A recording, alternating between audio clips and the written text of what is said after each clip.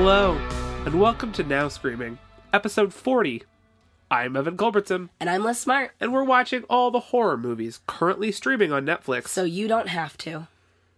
This week we'll be talking about the 2012 horror film, John Dies at the End. But first, Happy New Year! Happy New Year! It's 2018. We know we've been away for a while. It's been a while since and our last podcast. We're still sick. Yeah, we've been sick for a really long time now.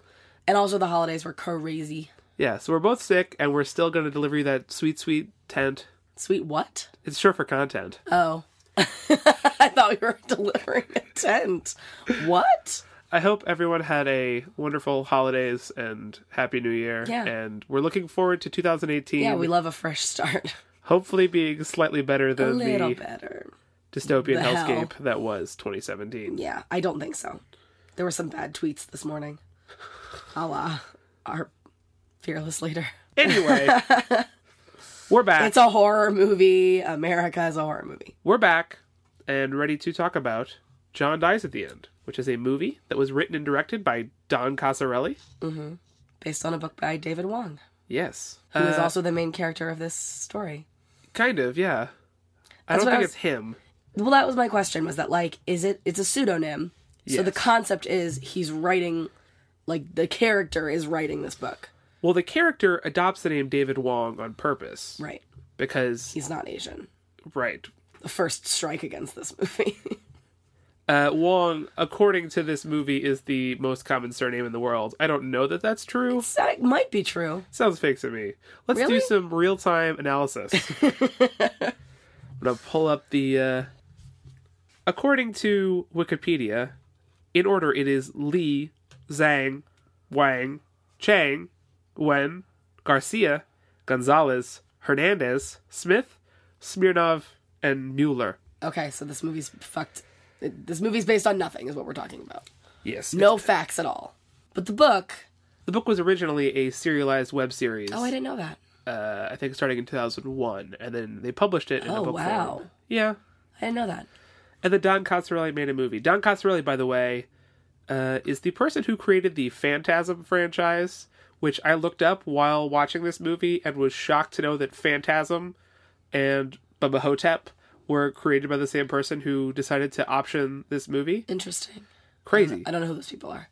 Phantasm is a 1979 horror film about an orb. It's very surreal. An orb. It hasn't achieved the cult status of a lot of other ones, I think, because it's not, in my opinion, I don't think it's that good, which is an unpopular opinion, but it's very weird and surreal and, like, you know, John Carpenter-esque. Yeah. The thing about this book, and... The book? The book, yeah. Because I want to talk about the book for a second. Because I was excited to watch this movie because the book is one that I have been wanting to read for, like, a long time. I actually... But you haven't seen this movie before now. I never seen this movie before. And I have. We should say that. Yes, right. I had never seen it. I never read the book. But I was really, really interested in the book from when I first saw it in a bookstore. Actually, at Chop Suey in Richmond. My favorite bookstore. Shout out. Shout out to Chop Suey. I love you. But I was really interested in this book because of the way, like, the way that it looks and the book jacket, the way that, like, the things around the book jacket. It seems very weird and, like, storytelling, like telling a story in a different way. And I think that when I went into this movie, I really expected it to be directed like an Edgar Wright film. Like, I don't know what was in my head to make me feel the way, or maybe even something like Odd Thomas. Right. Just something fast paced, much snappier. and snappy and like quick and bizarre. And I really wanted it to be that, and it was very much not that. I actually agree. This film is shot very amateurishly. Normally. Like a low budget indie film, right? Yeah. Like, and that's strange to me because it's a popular book and the director isn't like a first time out of school director. Like a lot of the people we have on this podcast who are, it's their first film and that's why it's not that good. Project. This, it looks very indie and Yeah, it actually, like, reminded me less of Odd Thomas and more of something like Deathgasm and a little bit of ABCs of Death. And I realize it makes me sound like I really hated it because I hated both those things so much. But that was way more the vibe that I was getting Do you think people who haven't listened to our the back catalog understand our podcast? I don't know. Deathgasm's become like my reference point for so many things. And we talked about Curse of Sleeping Beauty so much. So if you're listening to this podcast and you have no idea what we're talking about, there's 39 more episodes in the past. Yeah. You understand the now screaming verse. Deathgasm is the lowest of the low. I guess that's not technically true. It's like the second lowest. But it has become like my reference point for so many different things, especially this movie. I think this and ABCs of Death and Deathgasm all kind of represent this like male horror. This very like gross out penises, male dominated horror that I'm not a fan of. And so I think that that's one of the things that like right up front was like, oh, I don't know if I'm going to like this movie. So let's get right into this, because I had seen this movie before in probably 2013. What did you think? First impressions. What did you think? Not good. Like, not yet. I wouldn't say bad or horrible, but I wouldn't say good. I think that, like, I was searching for things to like about it more than I was actually liking things about it. So, yeah, I didn't really find myself liking it. How about you? Well, when I watched this years ago, As a child. 4 whole years ago, I remember really liking it. I remember like thinking it was really fun and different. And It's both those things. Revisiting it now, I don't really know why I liked it so much, because it's fine, but it's also fine. Super bro-y. It's so bro-y. And I don't remember that. Yeah. And so I watched this expecting it to be whatever it had worked up to be in my memory, and not seeing it in 4 years. Probably similar to what I thought it was going to be based on my, like, reading the book jacket, honestly. Yeah, and there are things in here that I like. There are definitely, I will talk about it. There are things here I like that I remember liking, and they held up. But moment to moment, No. I feel really bad about it, because I was so excited, and Yeah. I really liked it last time I watched it, and now I'm, like, really disappointed I am too. that I've outgrown it. Yeah. In 4 short years, that's not that much time. Yeah, Like, it's not like it came out 10 years ago when you're little. Like, I'm embarrassed to have liked it as much as I did. I gave this 4 stars on Letterboxd, and oh, wow. I don't know what I was No, thinking. it's not a 4-star movie. What did you give it now? Did you read? 2.5. I think I gave it 2.5 also, which is my very middling, like, this was fine. I was going to say it didn't offend me, but it did kind of offend me. It's an offensive It's an moment. offensive movie. It's a problem. Let's talk about the overarching plot. So it's kind of hard for us to go chronologically, which we're not going to try to do. No. But it takes the form of a story being told by David Wong in a Chinese restaurant to Paul Giamatti. Arnie. His name's Arnie. He's a reporter. And it flashes between the scenes of them in this Chinese restaurant and the story being told. Yeah, I feel like actually a couple other time periods, because Yeah, it gets confusing. there's the big story, and then there's one small story that happens at the beginning of the movie that I still, having watched the whole thing, cannot figure out where it fits in the timing of the movie. It's kind of like... Unfortunately, the movie is very hand-wavy, and it says that time doesn't matter. It's like a big like plot point is the when timing. When does this thing happen, though? The time is like the puff of cloud. Remember? No. It doesn't matter, because it still happened chronologically. There's still, like, the inciting incidents of this movie, and there's a very specific scene where David Wong and his friend John, titular John, are like, they've become like monster hunters, and they become like the people that you call when there's something strange in your neighborhood kind of thing. And it happens after the movie. It's between them. It's between the movie and the meeting with Arnie. Well, between the story that he's telling Arnie and the meeting with Arnie. Right. I don't know where the ending comes in. I assume that's after the thing with Arnie. Yeah. Unclear. Doesn't matter. I think so. Yeah. The main content of the story is David telling Arnie, here's why I'm a monster hunter, basically. Yeah. Here's the stuff that happened to me. Here's how monsters are real. Yeah. All involving this black goo that he and others call soy sauce. Which is a drug. At one point, yeah. And it makes him all psychic, and he can remember, like, know people's dreams and stuff. I want to put a pin in that, because I think the surreal druggy elements are the best part about this film. Probably, yeah. And I think it's the part that works best. I think the fact that we spend so much time with David and John and are supposed to kind of like them is what drags this movie down. So, yeah, well, again, like, the bro-y elements, like, it's super gross. There's a lot of gross stuff. And I think that, like, there's a line between gross stuff where, like, John Carpenter stuff is gross, too. And I was thinking about that. In Cronenberg. I was thinking about this movie because there's a lot of, like, eldritch horror kind of stuff that would not be out of place in a John Carpenter movie.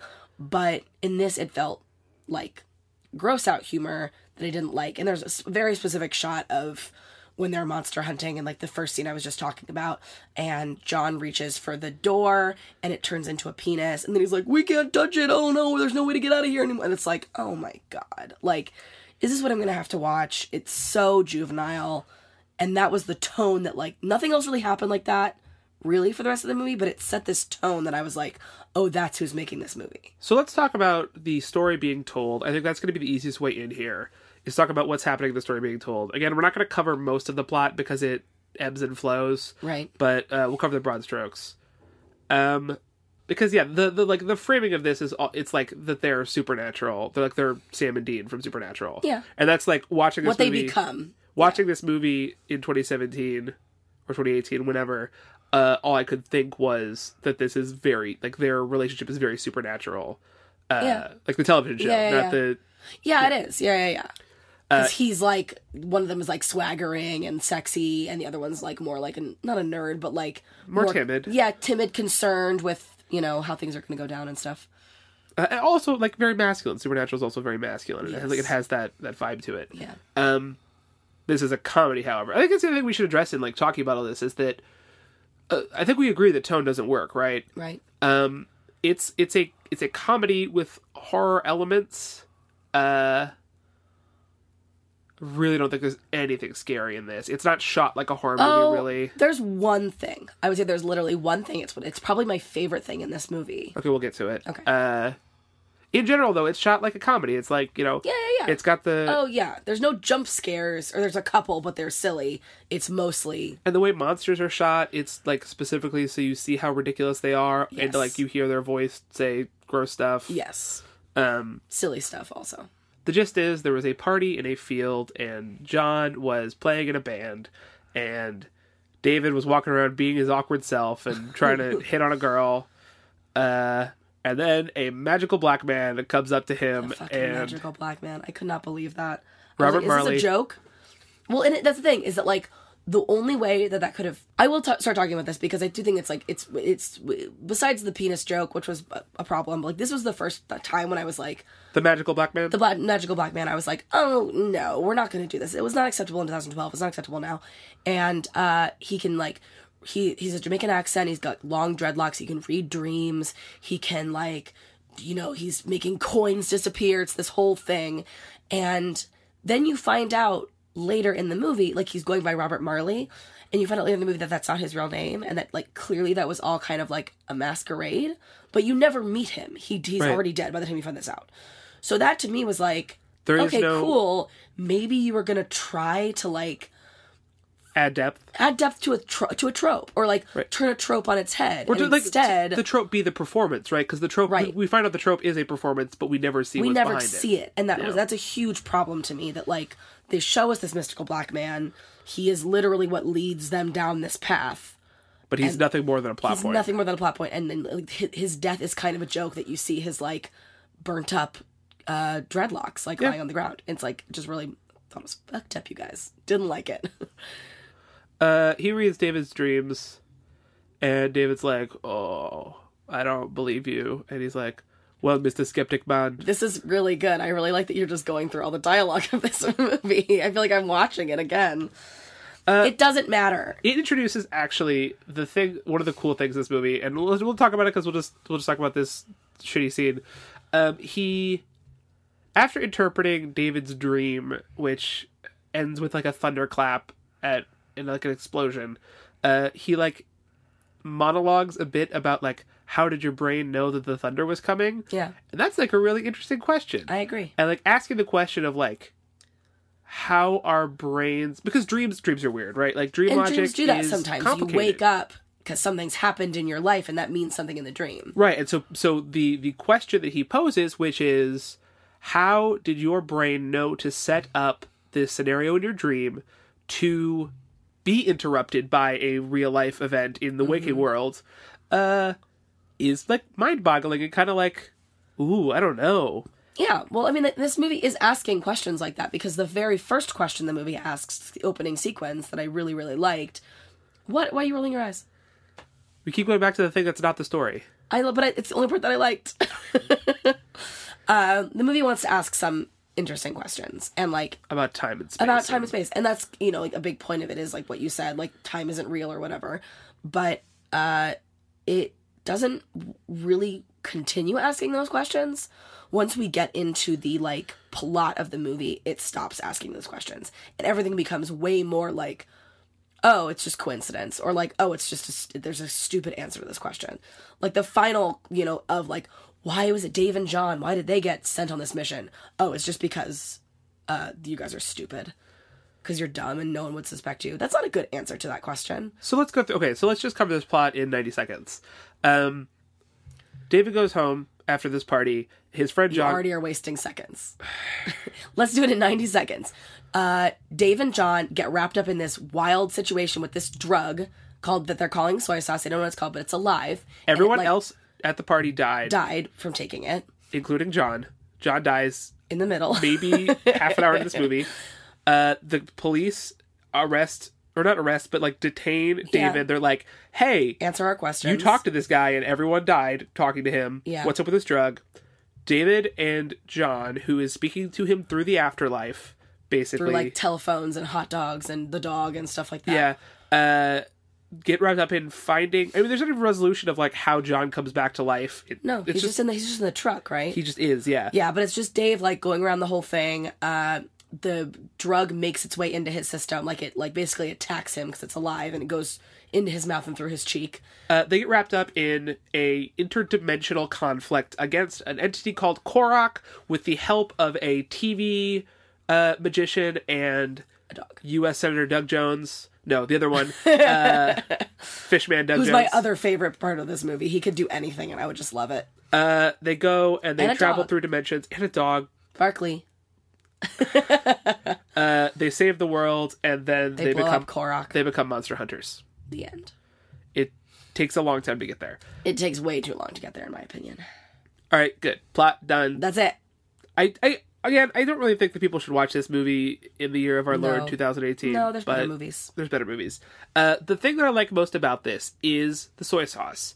It is never explained what it is or what it does, which I love. I love that it's just like a MacGuffin that way. But also, the elements of the movie that are about paranoia and, like, what the drug is doing to you and the ways that the drug is shaping reality, the ways that, like, it seems to allow you to... I mean, we see him, like, read minds. We see, like, basically time travel that we don't really understand. We see, like, the way that it shapes reality is very reminiscent of, A Scanner Darkly, of Fear and Loathing in Las Vegas. And that is what works the best.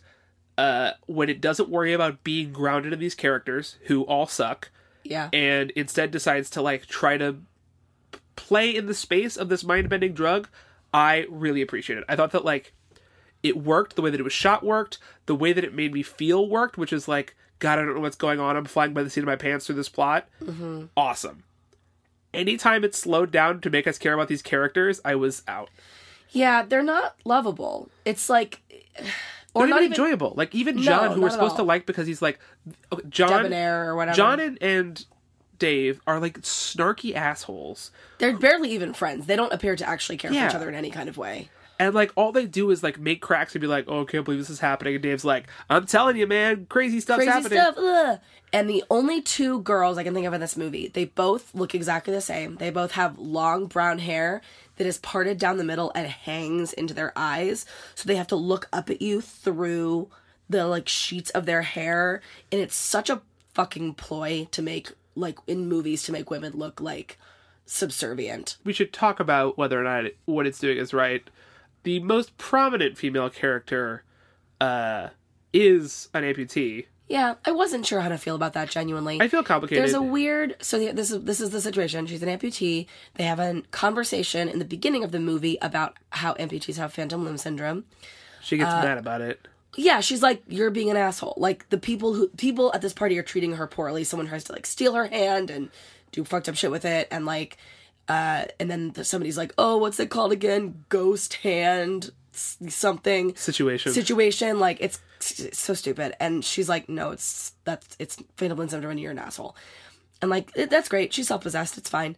Her only other plot point in this movie, the only reason she's necessary, besides the fact that she owns the dog, is that then when she opens a ghost door, she does it with her phantom hand. Right. She's the only one who can open the ghost door because she has a phantom limb, essentially. Yeah. And I don't know about that. I don't like it. I can respect the idea of, like, oh yeah, she's an amputee, and, like, that gives her some sort of special power. And she's a love interest.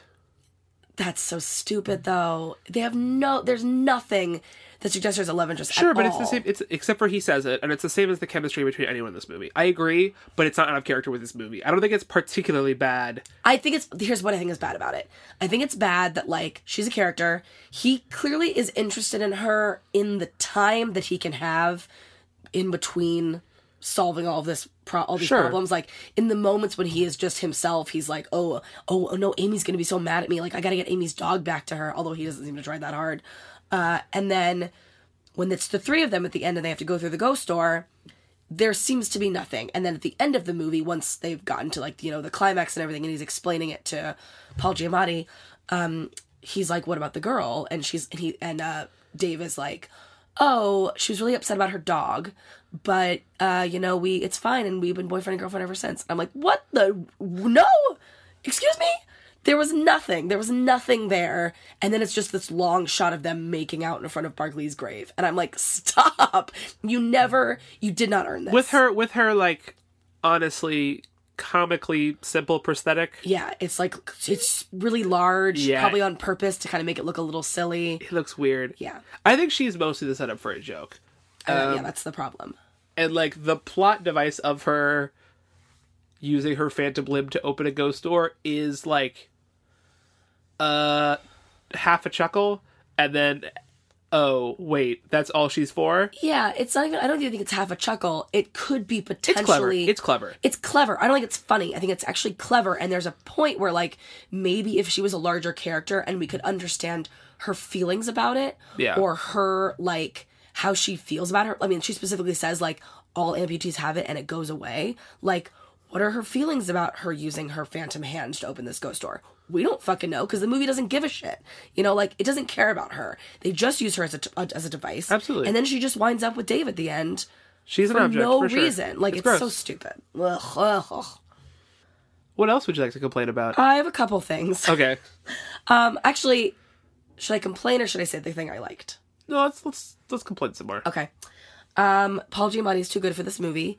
The only emotional moment I had in the entire movie, the whole thing, is he's dead. Yeah. The whole time, the movie, he's been dead the whole time. He's a ghost. He doesn't look like Paul Giamatti. He's black, which is also really offensive. Whatever. There's so much bad about this movie. But he's the only good part about it, because he's the greatest actor in the movie, obviously. Clancy Brown and Doug Jones are both really good. They're both excellent, but Paul Giamatti's a better actor. He's sitting in his car, and Dave is like, sorry, man, you're dead. Like, you're super dead. Your body's in the trunk. You're dead. And Paul Giamatti's like, I have kids. I had a vacation. I'm going to Atlantic City. I have tickets. And I literally, like, got a little teary. I was like, that's it. Like, Paul Giamatti just has to, like, act in front of me. Doesn't matter what movie it's in. Like, he's great. But it is the only emotional... He is the emotional core of this movie for 30 seconds. Oh, I actually also appreciate, because that actually segues into sort of the complex thing of they keep revisiting this frame story of them sitting at the table and already kind of questioning him. But then getting really excited at some point that he, like, believes him. And I think it works because I think that, like, the story that Dave's telling is so stupid and insane that you would, like, if you were telling it, they would be like, no, like... Stop, yeah. I like this book that you're writing in drugs, front of me, but, like, no.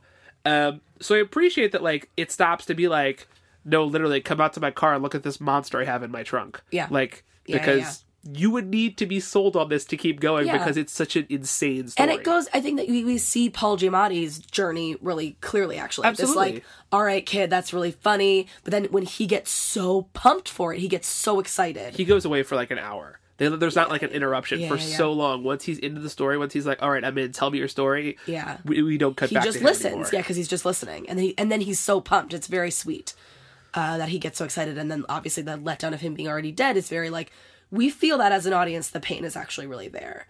That he like got jazzed. He was really excited to like blow this thing wide open as a reporter. And now he like can't. And that is very sad.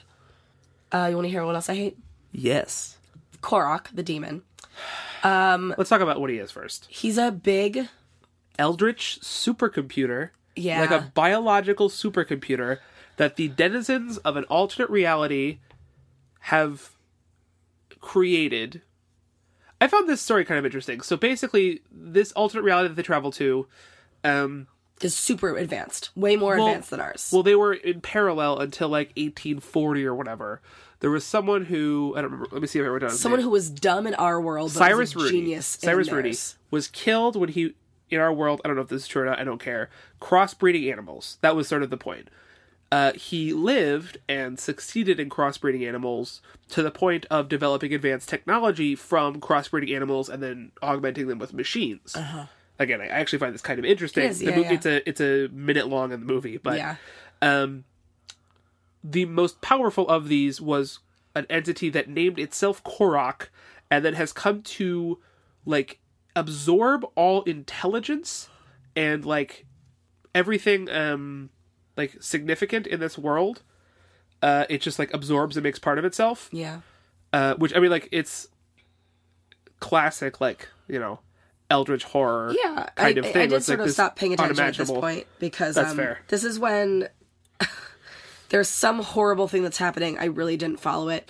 But the guy who's explaining this to Dave and John is like, your puny minds can't handle the horrors of what Korok has done. Yeah. So I'm going to show you it in like something that you can handle, aka a cartoon, and starts playing this dumb cartoon version of people getting like ripped apart and by like spiders. by spiders, and they're just being blood everywhere, and there's just like spiders goring out people's heads, and I was like, oh yeah, blah blah blah. Like it's so stupid. It's very dumb.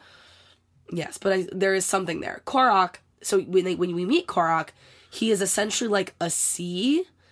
Like he's just this big red thing that has eyes, and you can see him by like being on a bridge over him. So he just like he's endless. Like he just goes on forever. This big ocean of Korok.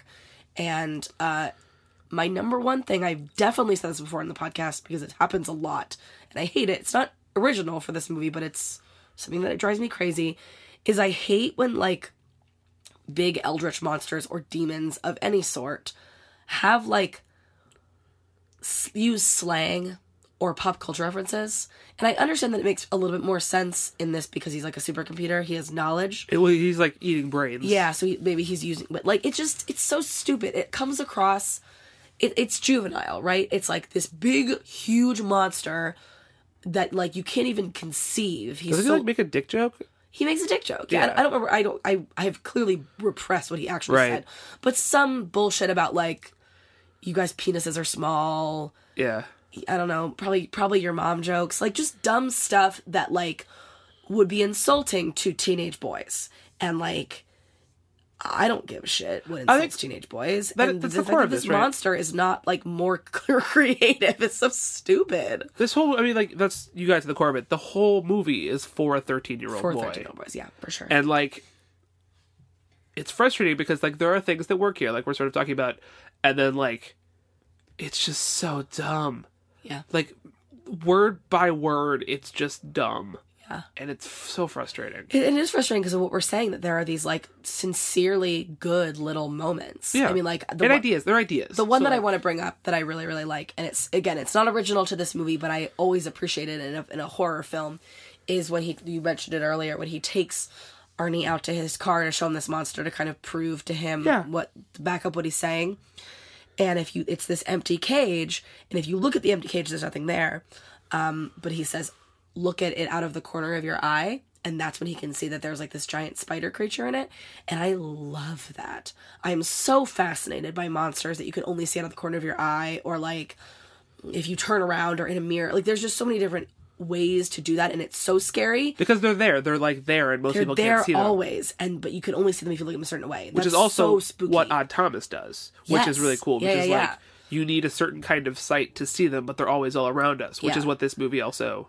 Yeah. It's just such a creative way of doing things to be like, and it's, I mean, like that could be a setup for its own horror movie. Is like, absolutely. I mean, it actually what it reminded me of is one of my favorite episodes of Doctor Who.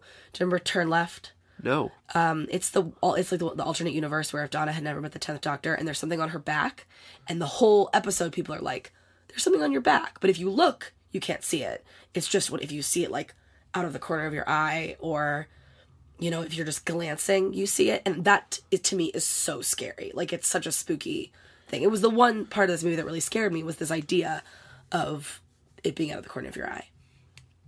So again, like, there's little interesting questions there. I agree. Again, I think if I'm trying to unify this, I think that, like, what we liked about this movie is definitely, in one sense, like, where it's grasping for, like, this larger universe, and it's engaged with the universe. Because the thing I thought of was Doug Jones' character, Roger North, just sort of, like, appears and is like, we need you to help defeat Korok, and, like, talks about how... so good.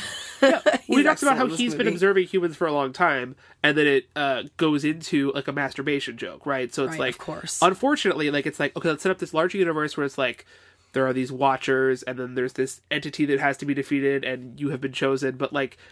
Dick jokes. It's just so frustrating. Yeah. No, I think absolutely, like, where it's like, here's where monsters are, here is engaging with them through this drug. What this drug does is mysterious, and if you can't handle it... Because there's another comment made that, like, the soy sauce chooses you, and if it can't get what it needs from you, then it just kills you. Right. Which, again, fascinating. I'm glad that it's left unexplained. There are still some things that are not answered. I was thinking about the bug that he puts on Doug Jones puts on his chest. We don't know what that thing is. Right. And it's in several other parts of the movie. We just have no idea what it is, and that's really cool. Absolutely. And the fact that, probably my favorite character is Clancy Brown, who is Marconi, who is like this The TV psychic, I mean, honestly, he is the opposite of Peter Vincent from Fright Night. Which is the guy who hunts monsters on TV but is a sham. Yeah. And this is he's the real thing, yeah. It's Clancy Brown, who is an actor that I love. He's a voice actor. He plays Mr. Krabs. That's what everyone knows him from. But he's also in Star Wars The Clone Wars, and he was on Lost. He's a great actor.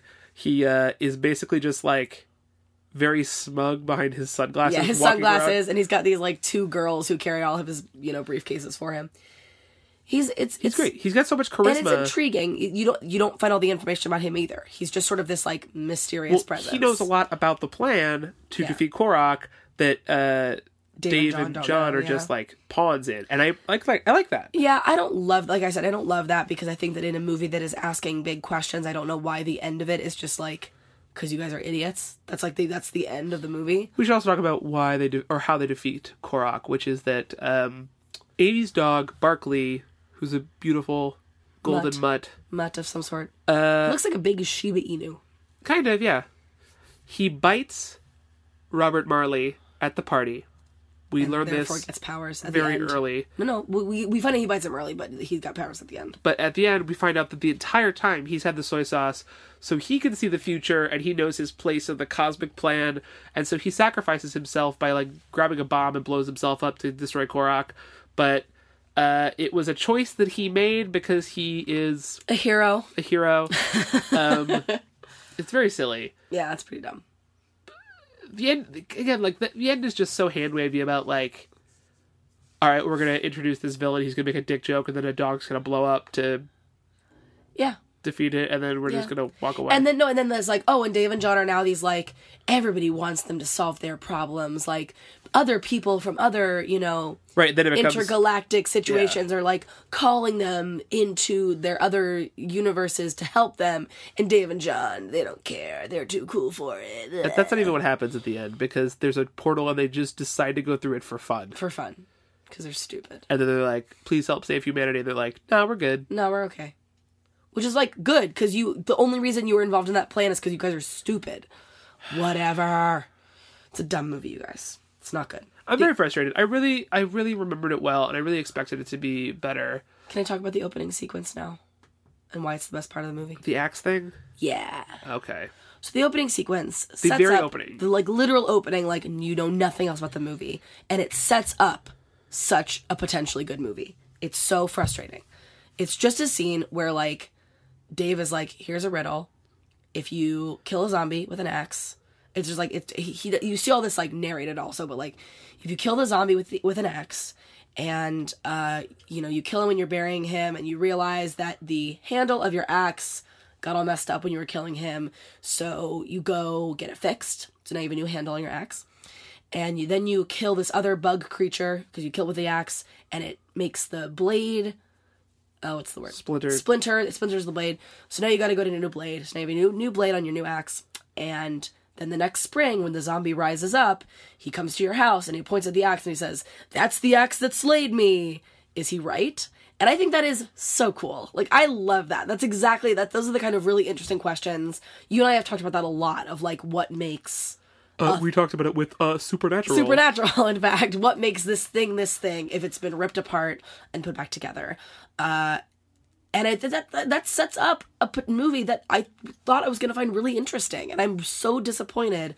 And that's shot, like, completely different from the way the rest of the movie shot. It's shot much more very like Odd snappy. Thomas. Yeah, like, oh, the potential, the wasted potential. It's infuriating. Also, John doesn't die at the end. He doesn't. He dies in the middle. Like, the first act, We basically. don't even really know if he's dead. Is he, like, how do you... He says he's dead. He says Did he he's come dead. back to life, or was he, like, in a coma? Well, as... We find him in a truck, like, in a hospital gown. As Robert Marley tells us, that time is a puff of smoke. I just yawned. Don't yawn. No, I mean, it was an appropriate yawn. So point being that I guess, like, the end is the beginning, is the middle, it's all one, and we're... John dies, so therefore he dies at the beginning, the middle, and the end. Yes. Blech. Yeah, it's... Because I was also interested watching this movie. I love when movies catalog their endings, because I think that a movie where you know the ending has to be good, because if you know the ending, and that means the stakes are pretty low for you, how do you still make a good movie? Like, that's why I always talk about Titanic. Like, you know the end of Titanic. How can it still be a good movie? And the answer is it makes you care about the characters. And it makes you... Well, you know... It's a good movie. You may not like it, but it's a good movie. Stop. Anyway, if a movie tells you John dies at the end, and you know that John dies at the end, then you take the whole movie, like, trying to figure out how he can't die, or how he gets out of dying, or something like that. So if it's a lie, then that's stupid and it means nothing. I think we're in the minority of not liking this movie. Really? I think so. I think I'd be curious to know if our listeners like it. Like, what do you like about it? Yeah. Share with me, please. No, like, that's not condescending. I mean, like, I really liked this when I first watched it, and now I cannot remember why. So because of what we talked about, because of the questions, because of like the interesting, moments of this movie that are not juvenile and male and chauvinistic and racist. Several time guest James Skoski has it rated at 4.5 stars. All right, Skoski, tell us what's up. Letterboxd. What's going on? So yeah, maybe James can tell us. There's another weird thing I forgot that I was going to say, just about like, I don't know how I feel. I don't know how to conceptualize this into words, but there's a weird feeling I have about his name being David Wong and the name of this being soy sauce, and a lot of it taking place in a Chinese restaurant, but there being only one Asian character and he dies so violently, and it's just like, I don't know how I feel about that. It's a weird feeling. Anyway, that was just The man who wrote this is also not Asian. Peter something. Who wrote the book? Jason Pargin. Wrote the book? Is white. Cool. Awesome. Love it. Anyway. I don't get it. Please tell me, because I mean, like, you and I found this out. People love Deathgasm. Yeah. I went on Twitter, and I found out that people love Deathgasm, and I'm afraid to ever go on Twitter ever again. And I was just like, so clearly there's something that we're missing. Like, that this is better than that. This is better than Deathgasm. So if you overlook the things that we hate about it, then I can see, yeah. Yeah. If you squint. I don't know. I'm past the point of squinting on movies like this. I don't think I can do it anymore. That's totally fair. I've seen too much. All right. So, are you ready to have a hero dog blow this up? Yes. All right. Barkley can finally die for something. You died for our sins. Yes, I am. And 2018, here's the situation. I really want us to start off 2018 with something that we want to do. The roulette has really been killing us, and I also haven't updated it with all of the new January movies. So this is partially my fault, but we talked about it, and we have considered doing a movie that we want to do. Just not even rolling the roulette, and just doing a movie that we've both been seeing around Netflix that we're both really interested in. Yeah, we'll give it a shot. I mean, it might not be good. It might not be good. It might still be terrible, but it's called Bedeviled. It has been popping up on Netflix a lot. It looks interesting. It could still be bad, but at least we're taking our destiny into our own hands. Yeah, for the once in the beginning of 2018. We'll go back to the roulette once I have it fully updated and have added some of the new January movies, because actually a lot of them look good. There's a lot of new additions that look really interesting. So our next episode is going to be Bedeviled, and I'm tentatively excited. Yeah. Until then, you can check us out on our website at nowscreaming.com. And on Twitter and Facebook at Now Screaming. Be sure to leave us a good review on iTunes. Yeah.